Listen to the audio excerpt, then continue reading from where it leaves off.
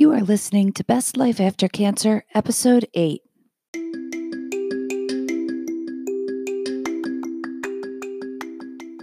Welcome to Best Life After Cancer. I'm so glad you're here.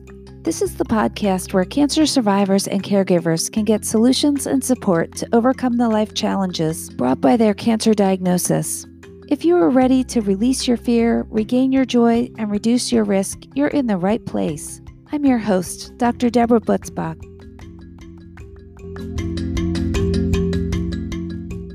Hi, and welcome back. It is such a pleasure to get to spend time with you every week.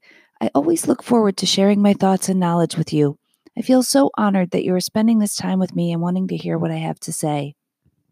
I'd love to hear your thoughts as well, and you can interact with me on the Best Life After Cancer MD Facebook page to ask questions or leave comments. It is a way you can let me know what you are struggling with, and then I can answer there or in the form of a future podcast. For many cancer patients, I find that weight gain is a real challenge after treatment ends. I think for some, this is partly due to hormonal changes, including cortisol, or the stress hormone, partly medication-based, and partly due to wanting comfort and eating to feel better. Last week, we did some work on the physical aspect of weight loss and reviewed some of the hormones that affect it. The two most important are elevated cortisol and insulin. We discussed how intermittent fasting helps reduce your body's weight set point, or the weight your body thinks it should be at. This week, as promised, we are going to talk about the emotional aspect of it, because when you start to change what you eat, it will cause cravings and urges. Without tools to help with these, you will quickly slide back into eating whatever it is you really want. Urges are still challenging for me, even after a long time working on them. I gave up alcohol entirely for June, and I have been doing well with that. But recently, we saw my parents, and I dropped right into my habit of snacking while we hang out. For sure, I get it. For some people I see, allowing urges is really easy with food. For some of us, the work is a lot harder. But allowing these urges translates into so many other aspects of life, and once we master it here, it will apply to so many other places. And we'll be able to use these skills to elevate our lives. If you are not struggling with weight, there are other places in life where you have urges to do things that aren't productive, and these techniques can apply to them as well. This week, we will talk through what allowing urges looks like. I have talked about what I recommend, which is using your planning brain or prefrontal cortex to plan what to eat 24 hours in advance. Our prefrontal cortex is a part of the brain that is only present in humans. It is the part that allows us to make future plans with forethought, not just from instinct, and it's what allows us to delay gratification to do things that are hard, like going to school, where it might not be fun in the moment, but we can see the future benefits. When you plan ahead and get to that next day, the primitive brain will start up with wanting what you always eat.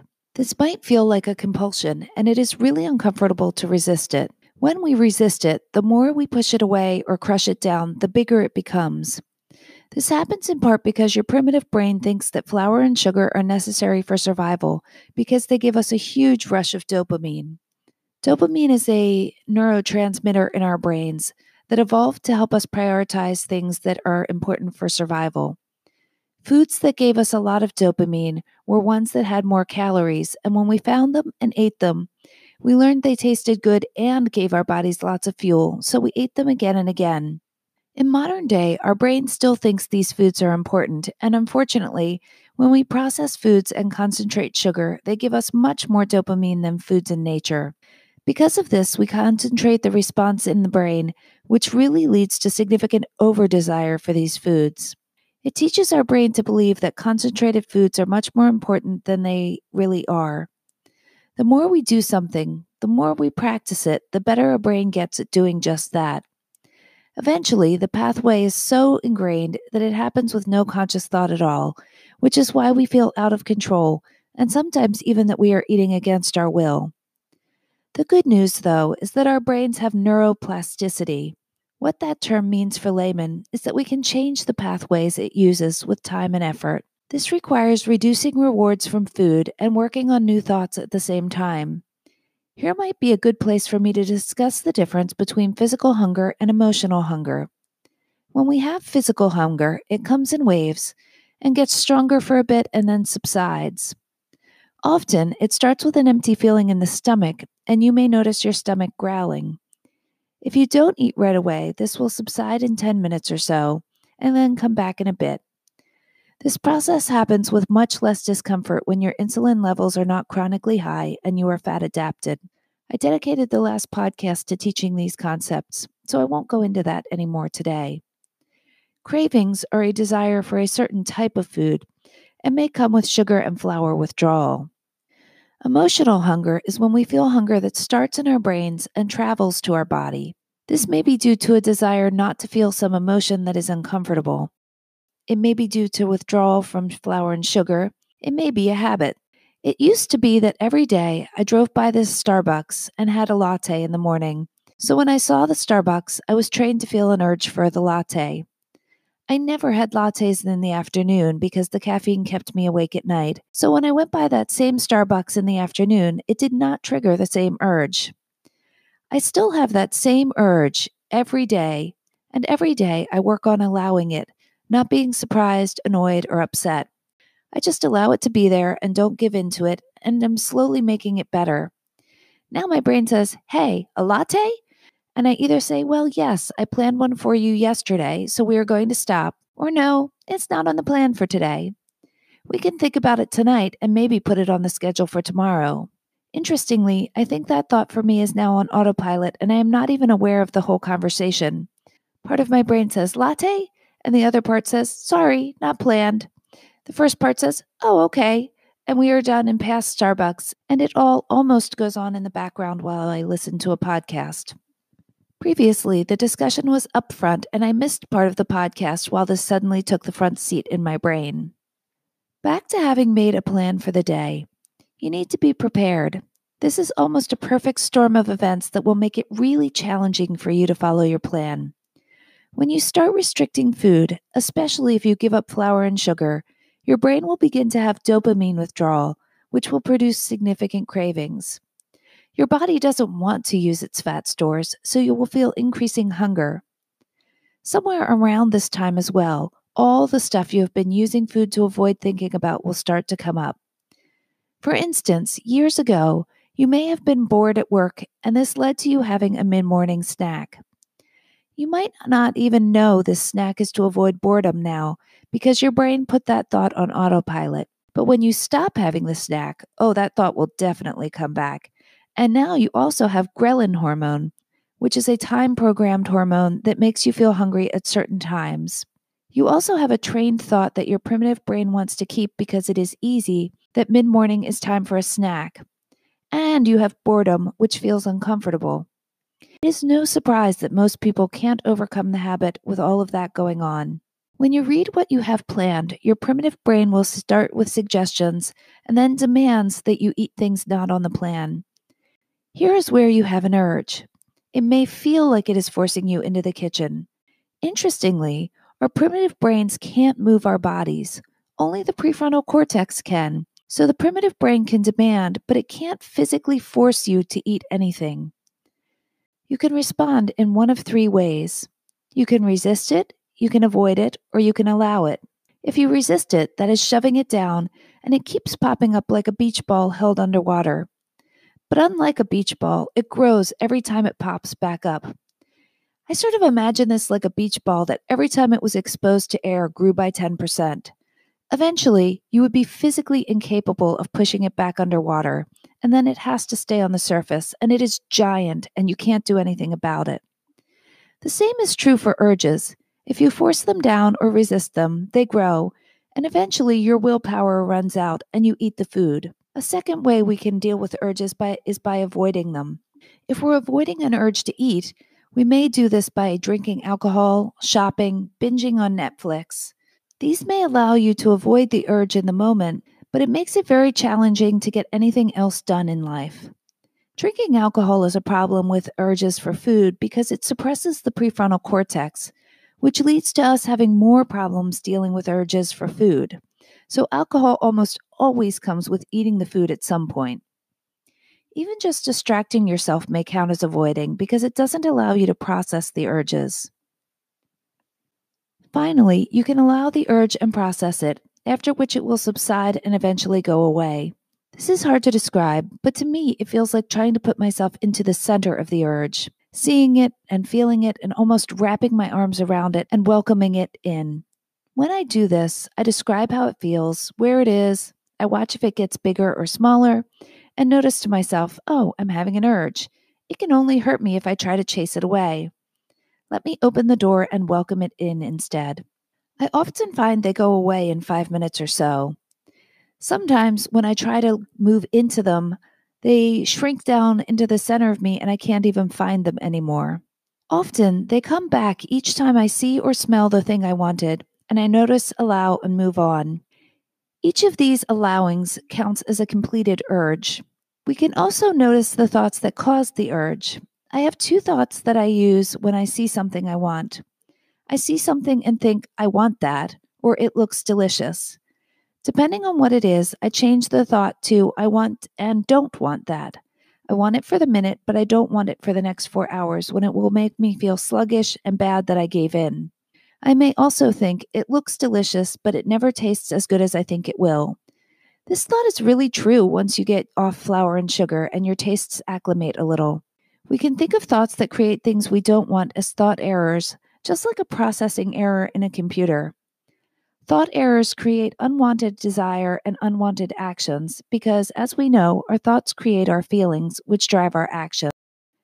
Some thought errors I have uncovered in my work. Breakfast is the most important meal. This led to me eating breakfast every day, even if I wasn't hungry. That was such a downfall in my life because it raised my insulin earlier in the day when my body was desperately trying to tell me it didn't need any calories right then and would really prefer to just let my insulin stay low. Another common one for me was if I don't eat it now, I will never get to, or it will be gone.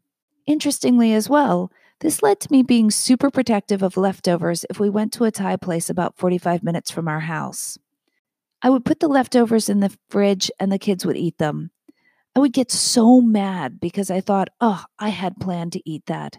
And I would look around for something else and I would eat other things and I would just be in a snit about it. I realized as time went by that this just really wasn't helpful because what ended up happening is I ate things I hadn't planned and I ate more of the leftovers if they were available than I had initially planned. What I've decided at this point is I don't eat leftovers from restaurants. This allows me to not be in conflict with my kids and allows me to not feel the urge to gobble up all of the leftovers of something that I probably shouldn't have been eating in the first place. Another place that this shows up is when food was in the house that we don't normally have. There's a short window of time in the spring when strawberries are available at the local organic farm. We would pick them and make strawberry shortcake almost every night of the week. This is one of those things that my brain tells me, oh my goodness, if I don't eat it right now, it's not going to be available for a year. It's one of those things that I have realized needs to go on my schedule as a joy eat each week in the spring. And then I need to understand that the other days I can eat the strawberries, but not the shortcake part of it. At that point, it's okay if my family has it, but it is not in my best interests to eat it every night. It actually seems even better when I only have it once a week because it's such a treat on those nights. In the fall, this comes in the form of apple cider donuts. Every time someone dropped them off at the hospital, I felt like I had to eat them because they're only available for a few months. The truth is, they're available at the same farm that the strawberries come from every day of the year. I don't have to eat them in the moment. They're going to be there other times. If I want to plan for one, I can purposely go pick them up at the peak of freshness and sit down on my porch with a perfect cup of coffee and a cider donut and eat them while I enjoy a beautiful view instead of snarfing them down between patients with a cup of stale hospital coffee. Another thought that I have that is a thought error is that it isn't fair that other people can eat what they want and not gain. I think I should be able to as well. This thought always made me feel like a victim and led to eating from that. For many people, a really challenging thought error is one bite won't matter. For so many people, this thought is like a gateway drug of food. One bite opens the floodgates, and for so many people, this leads to a binge or at least eating all of what they were only going to take one bite of. They might not even have been aware of the first thought of just one bite won't hurt. Another thought that really has been a challenge for me is every celebration requires food and drink. This is so prevalent in our society. We really have gotten to the point that every celebration does involve food or drink. Every graduation comes with a party. Every anniversary comes with a special dinner out. Every birthday comes with a birthday cake. We think that if we don't have those things, that the celebration is less valid and less special. This has been a place that I really struggle, and it really has been a challenge to find ways to celebrate without food and drink. And it's also been a challenge for me to be at a celebration with food and drink without feeling like I deserve to eat and drink it. This is a place where you just have to have a plan going in and decide what you are and aren't going to eat and drink, and then follow the plan. There are going to be uncomfortable urges in the moment. You may not always be able to allow them. You need to figure out why these urges overwhelmed you and learn from that. This continues to be one of my biggest challenges. As I learn, I'll continue to share with you because I'm sure at some point, as time goes on, I'll find more and more ways to help with this. Moving on, I just want to clarify something for you. All urges are caused by thoughts initially, but for many people, they move into an unconscious loop. The best way to attack this is to begin to collect allowed urges. There are 3 ways I have done this. The first is with an urge jar. You get a jar. It can be cheap, like a sauce jar that you soak the label off of, or beautiful and special, whatever appeals to you more. You collect 100 items. It can be glass beads from a craft store that you put in with flowers, or shells that you collected in the past, or something as simple as pennies. You keep them in a bag, and every time you allow an urge, you put one in the jar. Many coaches believe this gets easier after 100, so that is why we start with this many. Once we get to 100 urges, the unconscious pathway will have been significantly weakened, and you also will be much more aware of it. Another way I've done this is with a list in my food journal. I write the numbers 1 to 100 in my journal and then collect them. The benefit of this is that you can rate them on a scale of 1 to 10 in how strong they were, how long they took to subside, and what the urge was for. I have also done this as an urge jar in my bullet journal, where I draw a gumball machine and color in a gumball for each urge. To date, I have not found a virtual urge jar. It seems like there should be an app for that on your phone where you can add an urge each time you have one into a virtual urge jar on your phone. I'm hoping that some brilliant person will hear this podcast and make one for us. Until someone creates that, you could just use the Note app in your phone as well. Allowing urges helps on so many fronts. It allows you to become more aware both of the urge and what it feels like, how long it takes to pass, and ultimately, it allows you to identify the thoughts causing them. This means you can work on that aspect of your thoughts.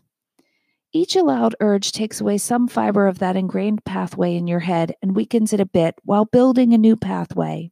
A common question is whether you need to start over if you allowed 10 urges and then 8 to make one urge go away. The answer is no. You should evaluate why you couldn't allow the urge. If it just got too hard, then maybe you're still resisting them and you ran out of willpower. This will help you see that you need to work more on your skill of allowing them. It may be that you let habit take over, in which case you need to work on mindfulness and being aware of what you're doing in the moment. Okay, a review for this week. Overeating is the cause of being overweight. In part, it can be due to physical factors like hormones, including insulin, cortisol, and ghrelin. It can be due in part to physical cravings, which are learned and reinforced by what we eat. It can be due to buffering to avoid emotional discomfort. It can also be due to over-desire from eating foods that give huge dopamine hits, leading to a learned reward, which propagates the pathway. We need to manage our hormones, change our diet, and allow urges to eat what is not planned. Allowing urges instead of resisting or avoiding looks like leaning into them and letting them be there. It takes work to rewire your brain, and collecting 100 urges can help with a kickstart of the rewiring process. Next week, we will continue this weight loss month with work on making an eating protocol and more work on how to stick to the plan. Thanks for listening to Best Life After Cancer. I would really appreciate it if you could write a review on Apple Podcasts. This allows other patients to find me more easily. You can also find more information on my Facebook page, Best Life After Cancer MD. On the Facebook page, there is a group for survivors and caregivers where you can ask questions or make suggestions for the podcast. I look forward to interacting with you there. Thanks so much for joining me today, and I look forward to speaking with you again soon.